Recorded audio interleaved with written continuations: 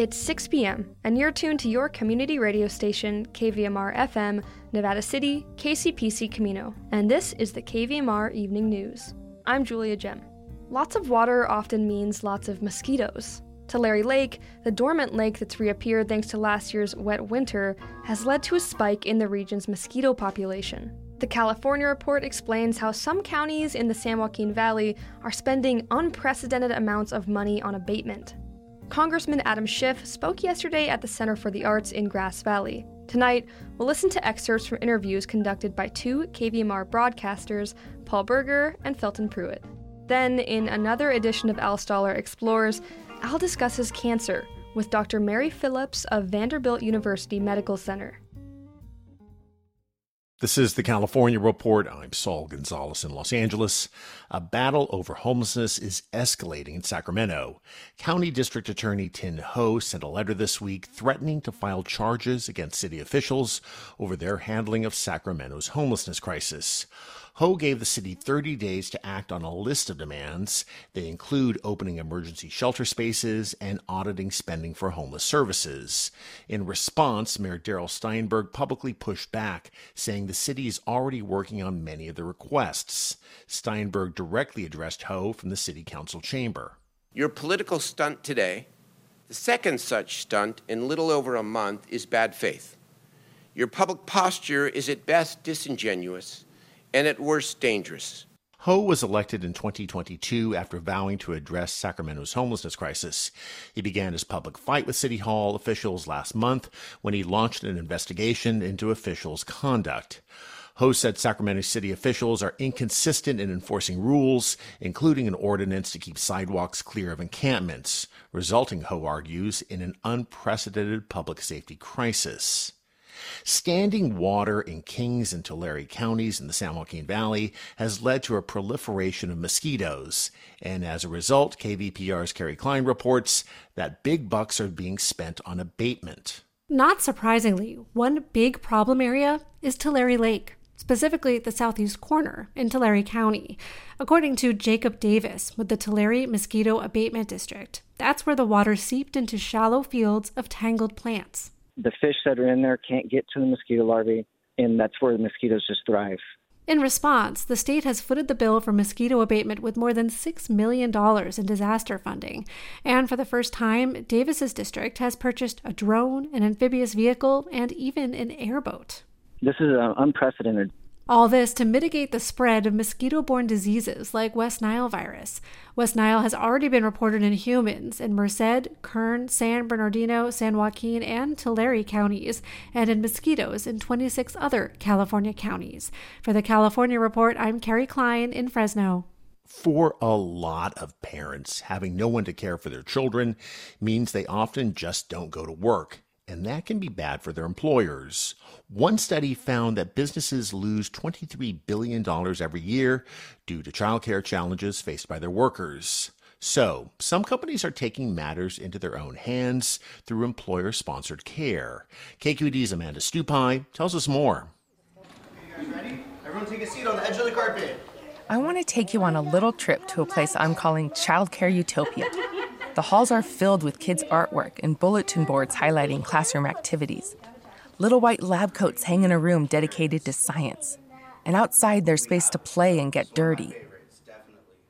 The staff here are relatively well paid, no kids are turned away because of capacity issues, and Childcare Utopia is located right next to where the parents work. When I had my oldest daughter, Rosie, she was at the center that was right across the street from my office. Nikki Dupold runs workforce services at Genentech in South San Francisco.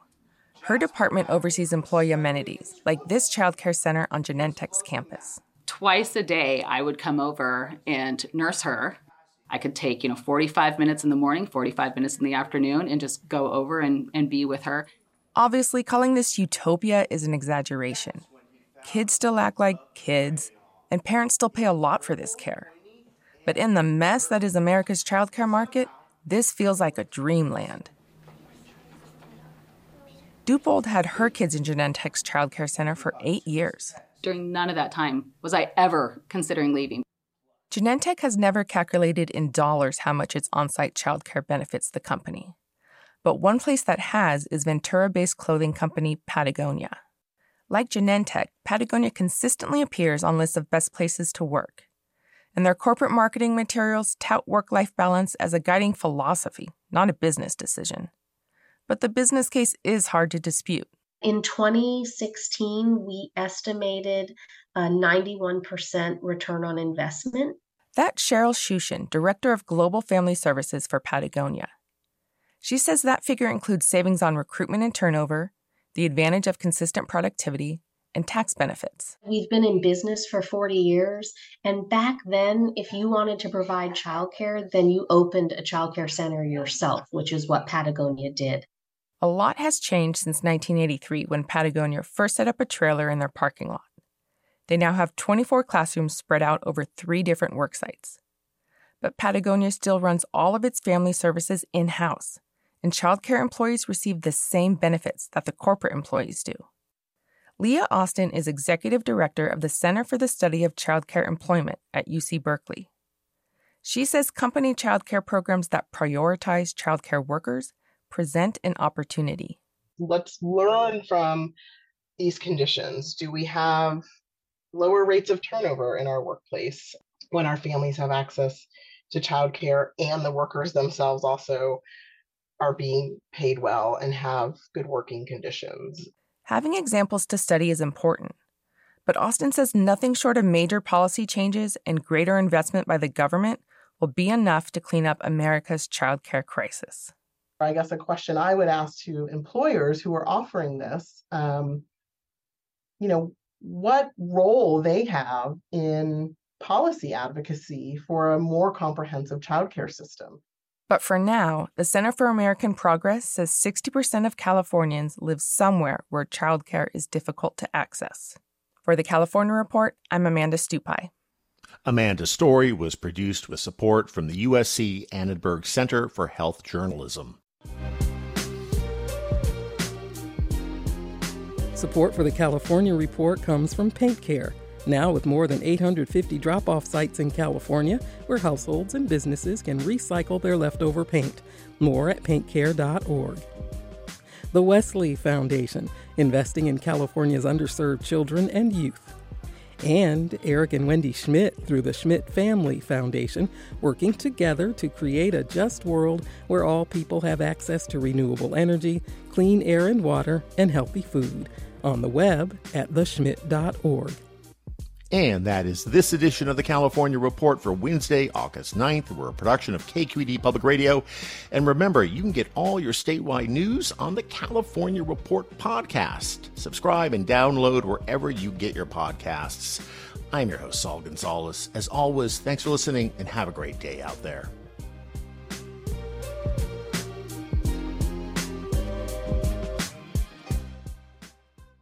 Congressman Adam Schiff of California's 30th Congressional District is seeking the nomination of the Democratic Party to replace Senator Dianne Feinstein in next year's election. On Tuesday, Schiff spoke to a sold-out crowd at Grass Valley Center for the Arts, and 2 KVMR broadcasters, Paul Berger and Felton Pruitt, were able to talk to him afterwards. First, let's listen to a part of Paul's interview. Paul asks him about his thoughts about last week's indictment of a former president and about federal funding for wildfire prevention. Good evening, Congressman Schiff. How are you doing? I'm doing great. So tell us first why you chose to come speak here in our small but beautiful county. I think it's very important that the people here in Nevada County understand that I intend to be just as vigorous a champion for the interests of people living here and in other rural parts of the state, in the far north as well as the far south and the middle of our state. Everyone is entitled to good, aggressive, effective representation. And I want to make sure that I come here, I have an opportunity to meet people, that I learn about the challenges facing people with broadband access, with fire and resilience, with healthcare and hospital access, with a shortage of healthcare providers and physicians.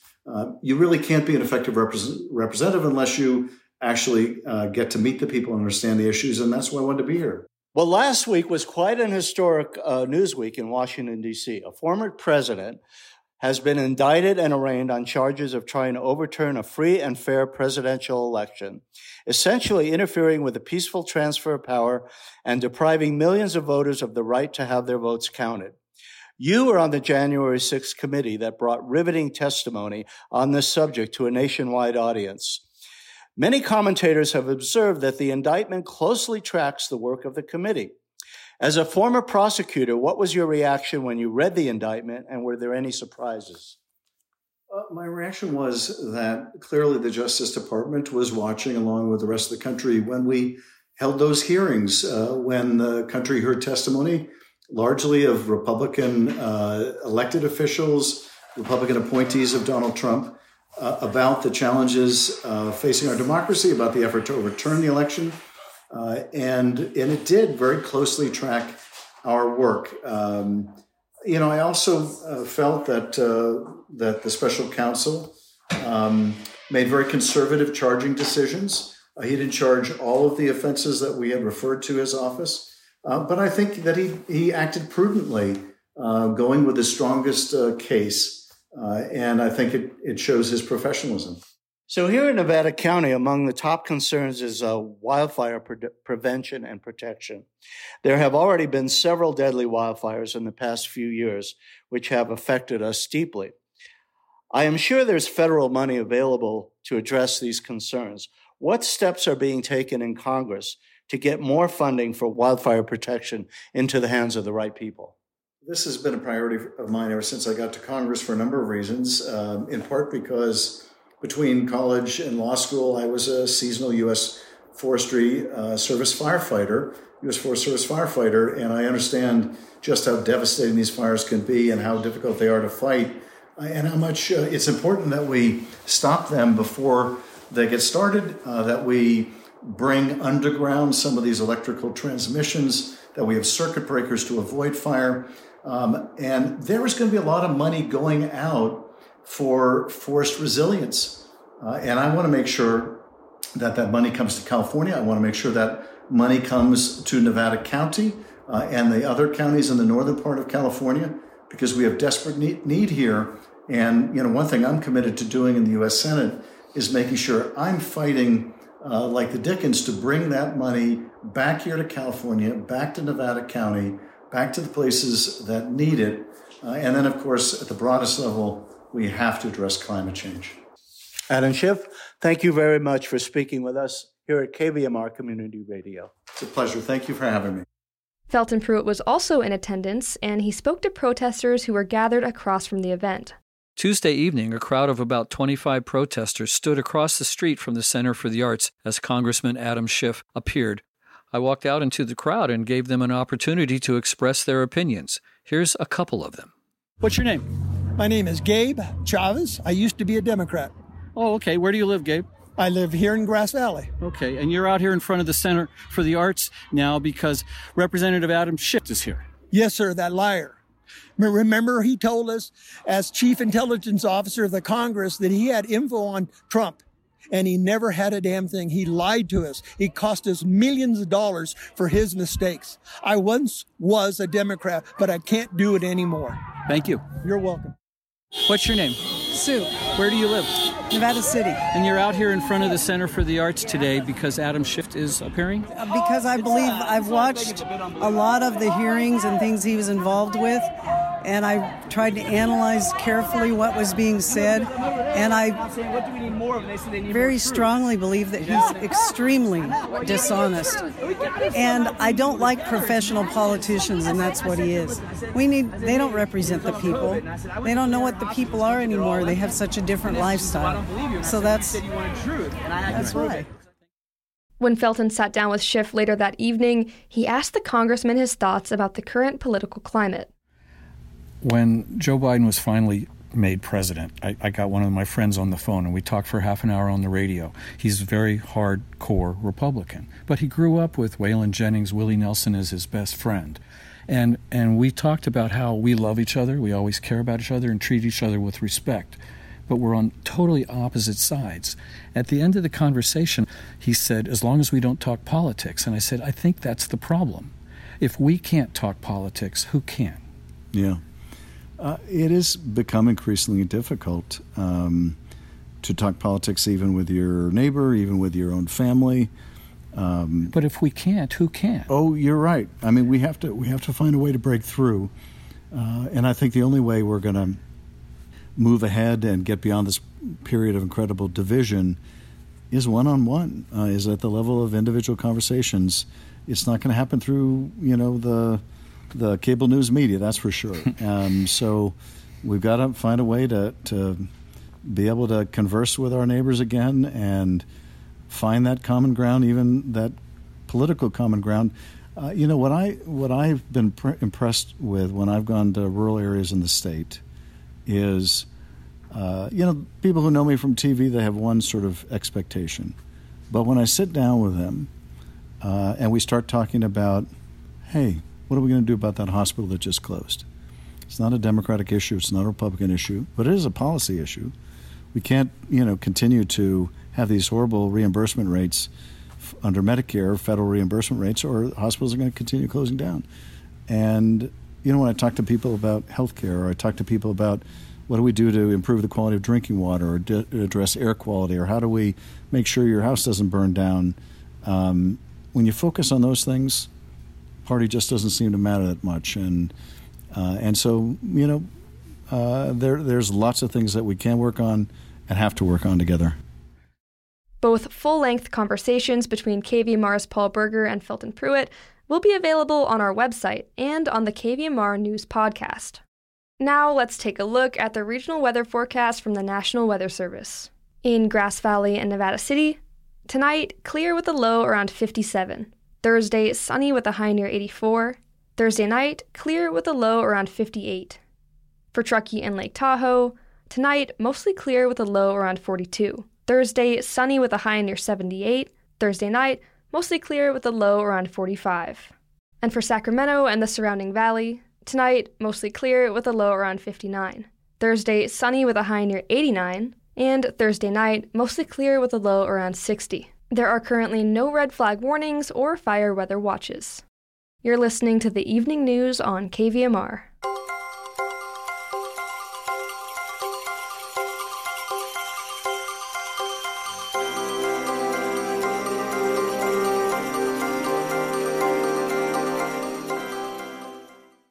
The human immune system normally puts up a pretty tough defense against disease, but cancer is a tougher challenge than most. Up next, KVMR's Al Stahler speaks with Dr. Mary Phillips of Vanderbilt University Medical Center in another edition of Al Stahler Explores. There's a war being fought not far away. The war is waging inside your body. Microbes, bacteria, viruses, they see us as food. They see us as factories to make more microbes. Our immune system is an army of cells, billions of cells, and it fights back. Put your hand to your upper chest. Beneath your hand is your thymus. Within the thymus, young immune cells can hang out and mature. Cells that mature within the thymus are T cells, T for thymus. There are different types of T cells. Not all of them attack the enemy head on. Among those that do attack directly are killer T cells. Killer T cells do not search out and destroy only microbes. They also defend us against cancer. But in fighting cancer, all too often, something goes wrong. I spoke with Dr. Mary Phillips of Vanderbilt University Medical Center. Even though we have these immune cells, the T cells, that have the capability to recognize cancer cells, and they should have the capacity to kill them, in people who, develop cancers and, their cancers progress, these T cells are not doing their job. Perhaps the constant battle has worn them out. The name for the phenomenon is exhaustion. Is there any indication they are simply running out of energy? We don't think they're running out of energy. They're dividing very rapidly, and that does take a lot of energy. And because they're able to do that, we think they're not running out of energy. In a battle with microbes, it takes some time for exhaustion to take place. In the battle with cancer, it's different. In our previous study, we looked within 5 days after T cells had seen their tumors, and found that they were already becoming dysfunctional. And so that led us to start thinking, well, maybe this is really not exhaustion that's happening over days or weeks, but really something fundamentally different that's happening earlier. And so that's what led us really to try to dig into these first hours and couple of days after T cells get into tumors. Dr. Phillip, by the way, is doing her research in mice. This paradigm of exhaustion really comes from studying chronic viral infections or chronic bacterial infections. And in those settings, the T cells are initially functional, but then over time they lose their function. So slowing down and eventually stopping because you've been doing something for so long, that really isn't the right... Not the right model for this scenario. This is a setting where these mice have fairly advanced cancers. We looked at both liver cancer and metastatic melanomas. So we think in these settings, it doesn't look like they're initially functional and then getting exhausted. They're really just becoming dysfunctional right off the bat. Could it be that the tumor itself, the cancer cells themselves, are signaling to the T cells to shut themselves off? Yes, we think that there are probably two parts to why they get shut off so quickly. One is that the tumor cell is giving them negative signals that shut them down. To be honest, we're still looking and trying to figure out what are the negative signals that are most important. The other part of it is that during infections with pathogens, the T cells get positive signals, and we think that the tumor environment does not provide those positive signals. So it's both a lack of positive signals as well as these negative signals coming from the tumor. This could have implications for immunotherapy, the strategy of revving up the immune system to do battle with cancer. One thing we did see is that if we took those T cells out of the tumor within a couple of days, they could partly recover their function. But interestingly, if we waited, so we let these T cells sit in tumors for several days, eventually they get to this point where even if you take them out of the tumor, they are still dysfunctional. We call that kind of imprinted or fixed dysfunction. And so it does tell us that continued exposure to the tumor, aside from this initial contact, does do something to these T cells such that that initial kind of dysfunction gets baked into the T cell and becomes very difficult to reverse. That may have implications for therapies in that, there may be a window of time where you have to catch these T cells before they've gone too far down the dysfunctional pathway. Mary, this has been really interesting. I wish you a lot of luck with this research. Thank you very much for speaking with us. Thank you for having us. I'm speaking with Dr. Mary Phillip, Assistant Professor of Medicine at Vanderbilt University Medical Center. For KVMR, I'm Al Stahler.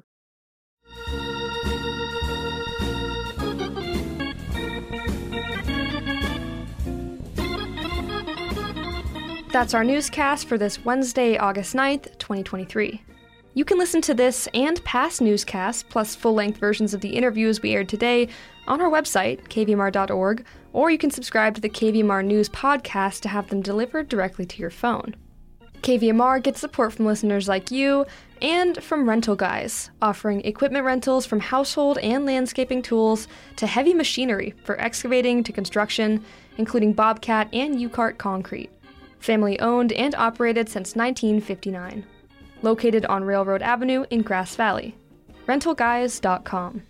And Vols Bros Automotive, serving the community since 1982.